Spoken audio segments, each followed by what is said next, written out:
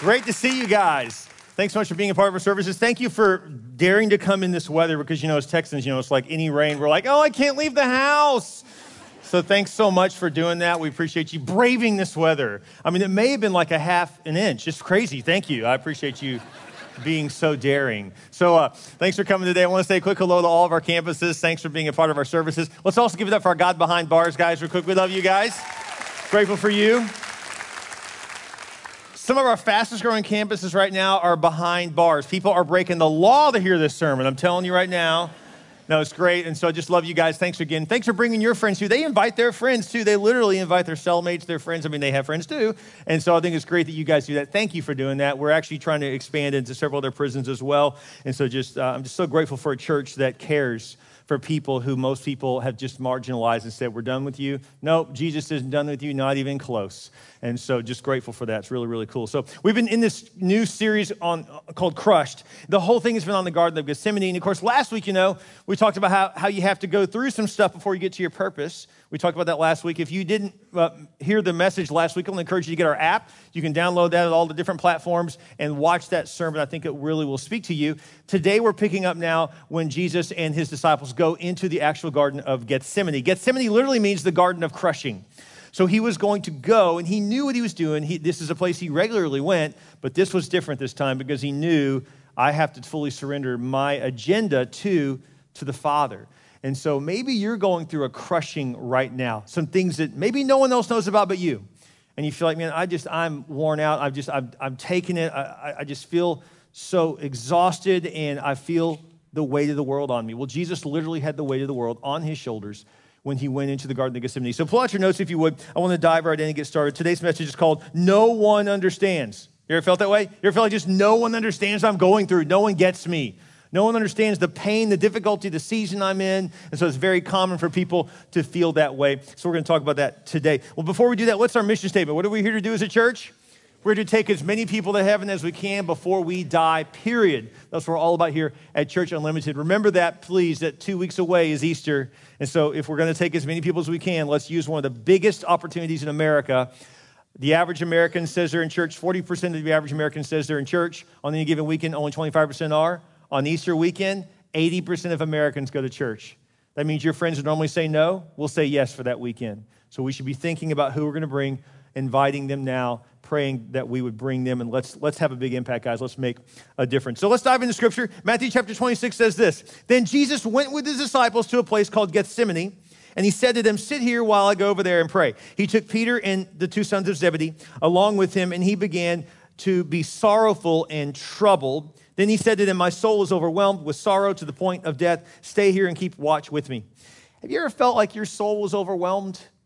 Like you just can't take anymore. You're like, man, I don't even know where to begin. I am so frustrated and I don't know where to start. It's like you think I'm overwhelmed. I don't even know where to start in my life. I feel like, where do I start? My family, I've got issues at work. I just feel like I'm an emotional mess. You're just overwhelmed. Jesus was at this point of being overwhelmed because of what he was about to go do for you and for me. But notice that he brought his disciples with him. That's important. He didn't always do this. Sometimes he went into the garden to pray alone, just him and the Father. But notice he takes his disciples with him. Why would you do that? Number one, would you write this down? Because when you're going through tough times, take a team with you. When you're going through tough times, take a team with you. We all need each other. This is why we're such big believers in life groups around here. This is why we want to encourage you to get into a group, because we all need one another. You may say, well, I don't need a group. Yeah, you may not need a group right now, but there may come a time when you do it. So why don't you actually join a life group before you need it? Wouldn't that be smart? Instead, we have a support system. You have people there for you, because you never know when something's going to come down the pipe in your life that you're going to think, wow, I really do need someone to talk to, someone to lean on, and so I want to encourage you to do that. Also, be there for someone else. In fact, here's the other reason why I encourage you to join a life group, is because that's what discipleship looks like. In fact, if you say to me, oh man, I'm really into the things of God, I love to grow deep in Christ, I love to mature my faith, I love discipleship. If that's you, then I want to ask you, what part of Scripture do you ever see the disciples not in the grouping? In other words, like, the reason they were called disciples is because there was 12 of them that gathered together and did life together. And so if you are not known by a small group of people and you're not pouring into them and then pouring into you, then do not call yourself a disciple. Because you're not. You may speak a big game, But if you are not known by people and then they know you, if you are not loving one another, caring for one another, praying for one another, warning one another, all those one another's can't be done unless you're in a group. And so I want to encourage you to get into a life group. Why are they called life groups? Because they bring life to you. You know the number one thing you'll hear in one of our life groups? It's not scripture, it's not prayer, even though we have both of those. Both of those are in every one of our groups. But you know the number one thing you're going to hear? Laughter. People are having fun. It's actually it's not a therapy session. It's nothing weird going on. No one expects you to have a seminary degree and quote a bunch of scripture. No, you're just doing life together. And so I want to encourage you to get into a life group. In fact, many of you need to start a life group. I want to encourage you to do that. Get involved and lead one. If you've got leadership in you, why would you just go to a group when you can lead the group? You can have an impact like that. So I want to encourage you to do that. But we all need one another. It's a big deal. So when things get tough, take a team with you. Even Jesus did that. It's a big deal. You may say, well, man, I travel a lot. No problem. We have online groups. Did you know that? You can join an online life group. That's a very effective way to do it. We have people meeting in online groups from all over the world. Did you know that? And so you can gather as well. No matter whether you're in a foreign country or the foreign country of Corpus Christi, which some people consider it a foreign country. I mean, the Bible says to go to the ends of the earth with the gospel. I've done that. I moved to Corpus Christi. I've gone to the ends of the earth. So just kidding. Anyway, but I will tell you this. You are not as strong as you think you are. We all need a group of people that loves us and that we love them. You want to do the one another's together, love one another, pray for one another, then get in the group. I encourage you to do that today. You can sign up on the Atrium or go online right now and churchunlimited.com and sign up for a life group. Check out the scripture. It says this next. It says, going a little farther, he fell with his face down to the ground and prayed, my Father, if it is possible, may this cup be taken from me, yet not as I will, but as you will. Isn't it interesting to see Jesus' humanity here? He's just like, is there any way I don't have to do this? Is there any other route we can take, God? Because I'd really like to not go through this. And you may think, well, wow, it's Jesus. I mean, that seems a little unspiritual. Oh, I don't think so at all. I mean, listen, when's the last time you had a procedure done? You're like, oh, I'm a little nervous. I got to get a couple of shots. Well, he was about to give his life. I think he has every reason to feel this way. God, is there any possible way? He knew the future. He was God, fully God, but he's also fully man. And we see that here. We see his humanity showing. He says, is there any way I can not do this? And it says in verse 40, then he returned to his disciples and found them sleeping. How frustrating is that? He's like, so I'm having the roughest day of my entire life, and you're asleep. You ever felt like that? Felt like the people that are there to support you are asleep on the job? You're like, seriously? I'm going through hell over here, and my husband's asleep. I'm going through all kinds of nightmare situations, and my wife could care less. Or, man, I'm going through all kinds of problems at work, and I feel like no one cares but me. You ever felt that way? Like you're the only one on the job that actually cares for this company, right? It's frustrating. He goes on to say this, couldn't you men keep watch with me for 1 hour? He asked Peter, watch and pray so that you will not fall into temptation. The spirit is willing, but the flesh is weak. Isn't that true? Spirit is willing. I'm going to go on a diet. My spirit is willing. And 2 days later, my flesh is weak. How many know what I'm talking about, right? You're like, oh, I'm so strong. I can overcome anything but a temptation. You know what I'm saying? Like, that's like, and I fall apart. I can do this, and then I see Mexican food in front of me, and then that's it. That's over for me right there, See, in South Texas, many people married into the culture of the Latino culture. Not me. I'm just eating my way one meal at a time. I mean, either way. But the truth is in the scripture is that our flesh is weak. So Jesus shows up. He's like, I'm going to go. You guys stay here and pray. He goes a little deeper into the garden. God, if there's any way, I don't want to go through this, but I want your will to be done, whatever you want. He comes back. He's like, oh, man, let me go see the guys. Seriously? They're all asleep. You ever felt that? You ever felt like you're the only one that gets you? You ever felt like my spouse just doesn't understand. My kids just don't understand. Or how about kids? They say to their parents, you don't know what it's like to be a teenager today. Well, that's true because I'm not a teenager today. I mean, that was technically true, right? Husbands say to their wives, you don't get it. I feel all this pressure and this stress to provide for this family. And the wife says, you don't understand. I'm the one keeping this whole family together. And do you even have any idea where your kids are right now? I mean, I'm dealing with all this. And so we all kind of have our own perspective, right? And so I can do this too, right? In my workplace, like, you don't understand what I'm dealing with all the time. I got to make sure that we can provide and that everyone here, that payroll's met and all this stuff. These employees just don't get it. And then one of the employees says, well, man, Pastor Bill just doesn't get it. He's so far removed from this department. He has no idea what's really even going on. I mean, he just doesn't get it.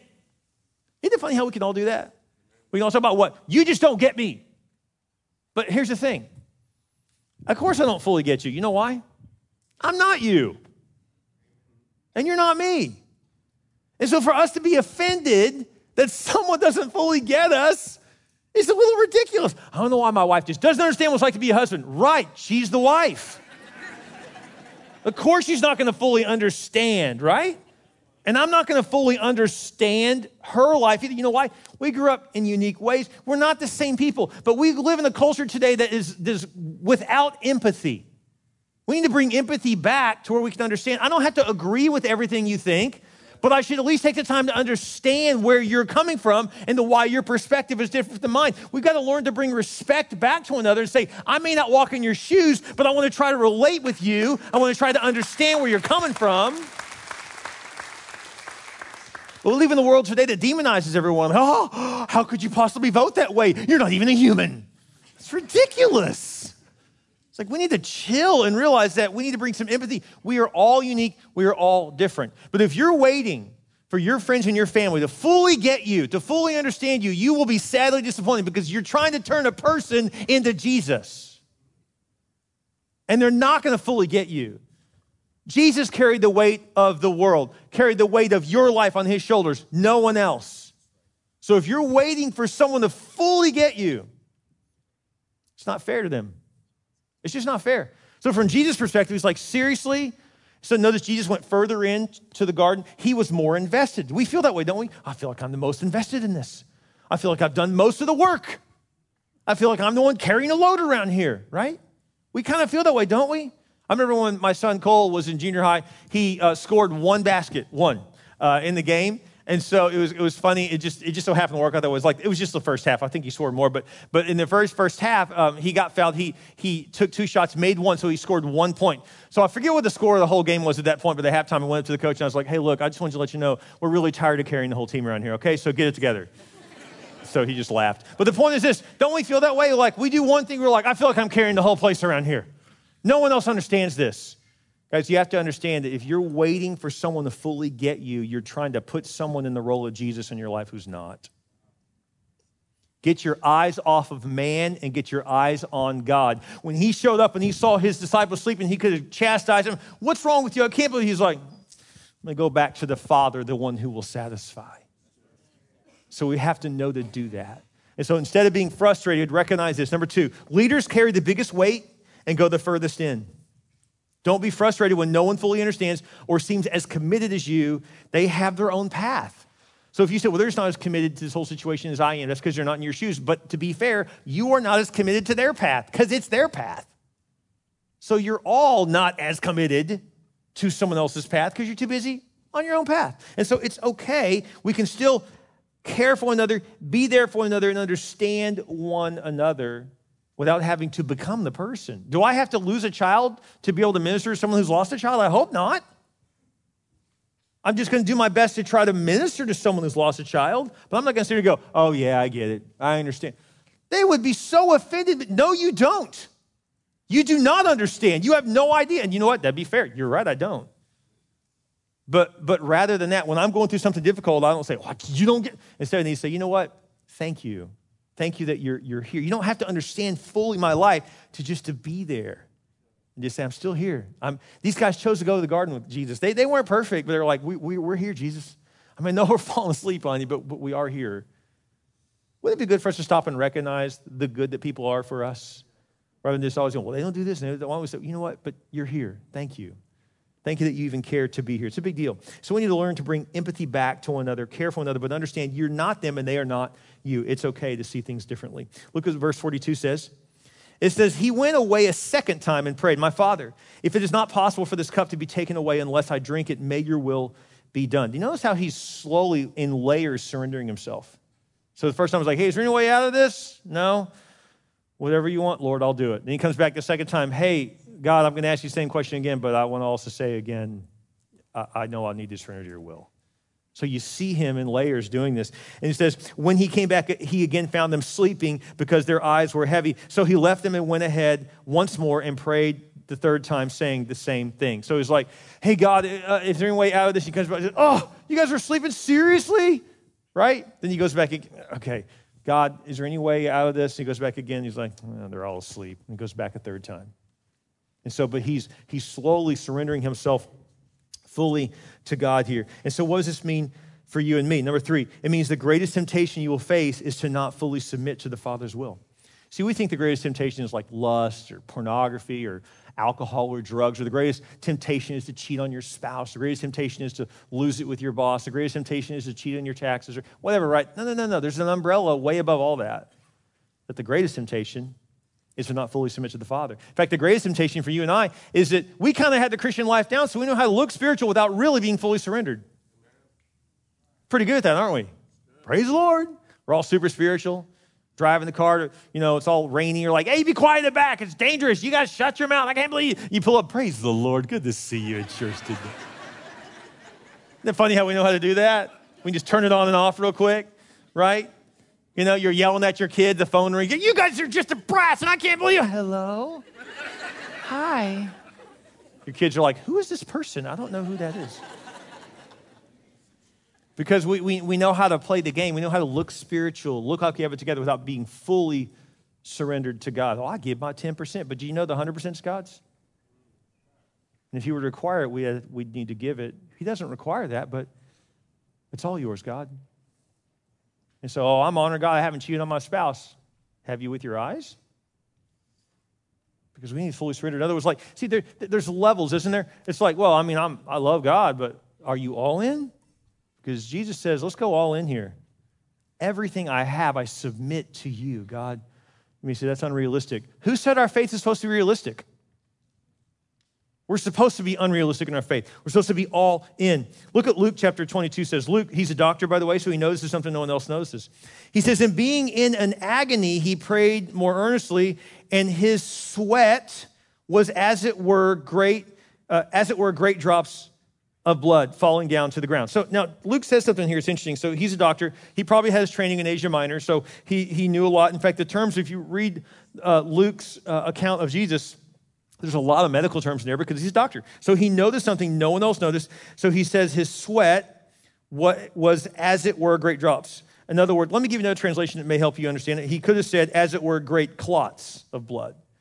Because what happened was he was speaking of a medical term called hematidrosis, which means blood sweat.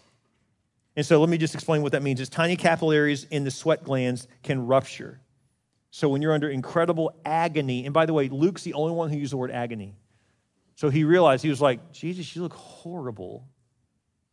Oh my gosh, there's blood. And he realized you're in an agony. What he was saying is like, you're in a state of agony. It wasn't like, oh, I'm in agony. No, you're in a physical state of agony. Did you know that your emotional state leads to physical problems? There's a direct connection. Some of you know what I'm talking about because you can't sleep at night. Why? Because you're so emotionally wound up, you can't fall asleep. You're so depressed, you can't get out of bed. You're so frustrated and hurt, you can't even eat. See, we have a physical reality that happens from our emotional reality. So we have to be careful there. That can happen to all of us. By the way, this is just a little side point I wanted to mention.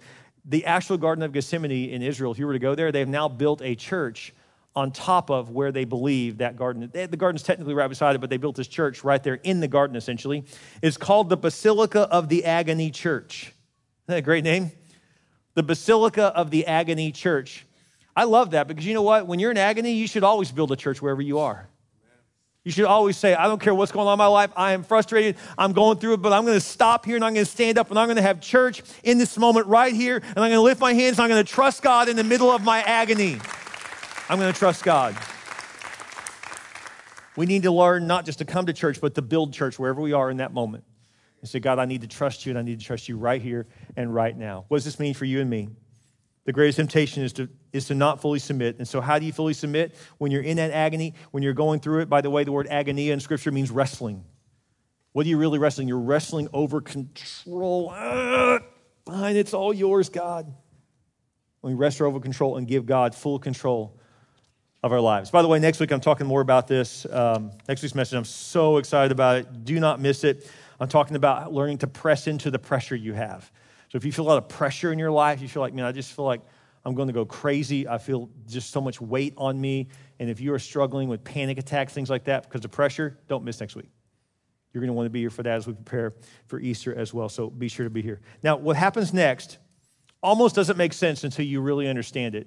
Because Jesus is agonizing. He is literally sweating drops of blood. I mean, this is some pretty serious stuff. But then he seems to calm down. and get a resolute spirit about him. Like all of a sudden he goes from, God, is there any way this is possible? God, you guys can't even stay awake. God, they're asleep. God, and all of a sudden he comes out of the garden. He's like, let's roll. And they're like, what? They're like, hey, guys, get up. Let's go. Here comes my betrayer. Judas is on his way into the garden. Did you know that? Did you know, by the way, that we think it's so spiritual that he went and prayed in the garden? But you know that some of the most spiritual things that ever happen to you is when you're betrayed? We forget that betrayal happened in the garden too. That's where that happened. Did you know that? He was in his moment of prayer with God when he was betrayed. So apparently God can even be in that. More on that next week. But check this out. It says, then he returned to the disciples and said to them, are you still sleeping and resting? Look, the hour has come, and the Son of Man is delivered into the hands of sinners. Rise, let us go. Here comes my betrayer. So it's like, hey, let's do this. So he just has this resolute spirit about him.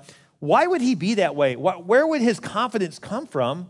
Well, his confidence came from being with the Lord, recognizing this is his will, this is God's will. I've asked for it not to happen. God said no, so I now have a resolute spirit. This is what I'm going to do. How can you be calm when you're about to be killed? How can you be calm when everything is about to seemingly go wrong in your life? How can you be calm when you're going to be this much betrayed and spat upon and lied to, and you're going to have an unfair trial? All this is about to happen to him. He knows it, and he's so calm. Why is that?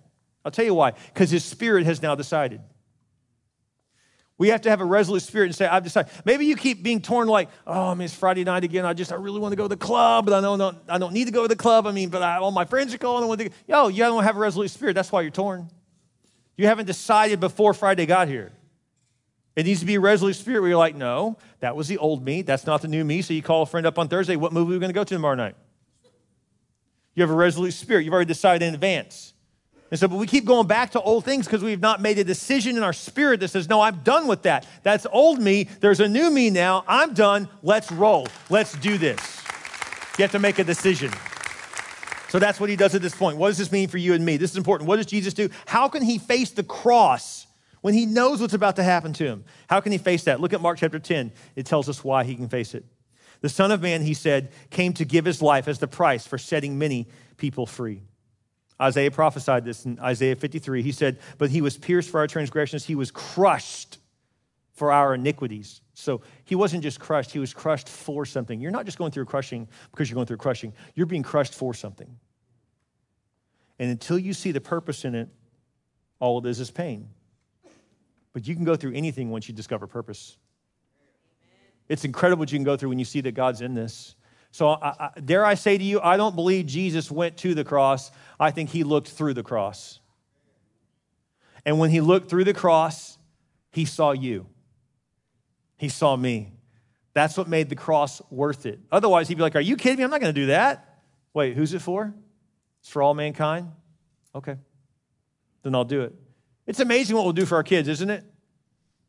Why would God be any different? So he didn't look to the cross. He saw through the cross, and he saw you and I on the other side of that cross. That's why he gave his life. What does that mean? Number 4, never look to the pain, look through the pain. Never look to the pain, look through the pain. You have to make a decision in your spirit that this is what I'm going to do because of who I love, because of what God's called me to, and you look through it. What does that mean for you and me? It means look through the diet to a healthier you. Look through the 8 a.m. classes to a college degree. Look through the nausea ladies to a new baby. Look through the budget to financial freedom. Look through the weight to a godly relationship. Look through the withdrawals to sobriety. Look through your crushing to see his will. You got to look through it and keep going. That's the key. Quit looking to your pain, look through your pain, because on the other side of that is his glory. On the other side of that is his will. In your crushing is his will. You got to look through it. There's purpose in your pain. God never wastes a hurt. He has purpose in your pain. Isn't that good to know that? There's purpose there. Do me a favor right now. Would you pray with me? Every head bowed, every eye closed. Would we just take a moment to pray? I want to encourage you today. God loves you so much. He brought you here for this reason. See, he's so much smarter than you and me. He knew you needed this. That's why he gave me this message. Not because I'm so smart, because he's so good. And so he knew you needed this today. He knew you were going through something. So he knew to get your eyes off of how you're hurt, who doesn't understand you. Get your eyes off of the pain in front of you. Look through it. On the other side of it It's God's glory. With your head bowed and your eyes closed, if today has spoken to you, if you say, man, Pastor, that's what I needed. God knew I needed that today. I didn't even know why the Lord had me come to church today, but now I know. Thank you, God. I can trust you in the middle of being crushed. If that's you today, would you slip your hand up right now at all of our campuses? If that's you today, you say, man, thank you, God. I know you were talking to me. Praise God. Hands going up all across the auditorium. Thank you. Thank you. I see that hand all the way in the back of Rodfield. Thank you. There in San Antonio, praise God. Thank you. Thank you. God sees you. God sees you. In the middle of a prison cell, God sees you. And he loves you. He's not done with you. He's not through with you. With your head bowed and your eyes closed, maybe today is a tough day to acknowledge that you've been trying to make someone your Jesus, and they're just not. Why don't you just set them free in your mind right now to realize it's okay. They don't have to have it all together. They may seemingly be asleep on the job to me, but God, I thank you that I can trust in you. If you've never trusted your life in Christ's hands, God sent his son Jesus to die on the cross for you. Then Jesus not only died for you, he rose again. You see, the difference between our faith and all other faiths is that Jesus rose again. Muhammad didn't pull that off. Confucius didn't pull that off. Only Jesus pulled that off. He rose again. So with your head bowed and your eyes closed, you can receive Jesus Christ as your Lord and your Savior by praying this very simple prayer. We're going to pray it together out loud. We're just going to lead you in this prayer. You can pray this with us now. You can say, Dear Jesus, I realize I need you. I believe you died for my sin, and I believe you rose again. I ask you to come into my heart, be my Lord, and be my Savior. I repent of my sins. I put you in first place. Thank you, Jesus, for saving me. In your name we pray. Amen. Isn't God good? His word is so true.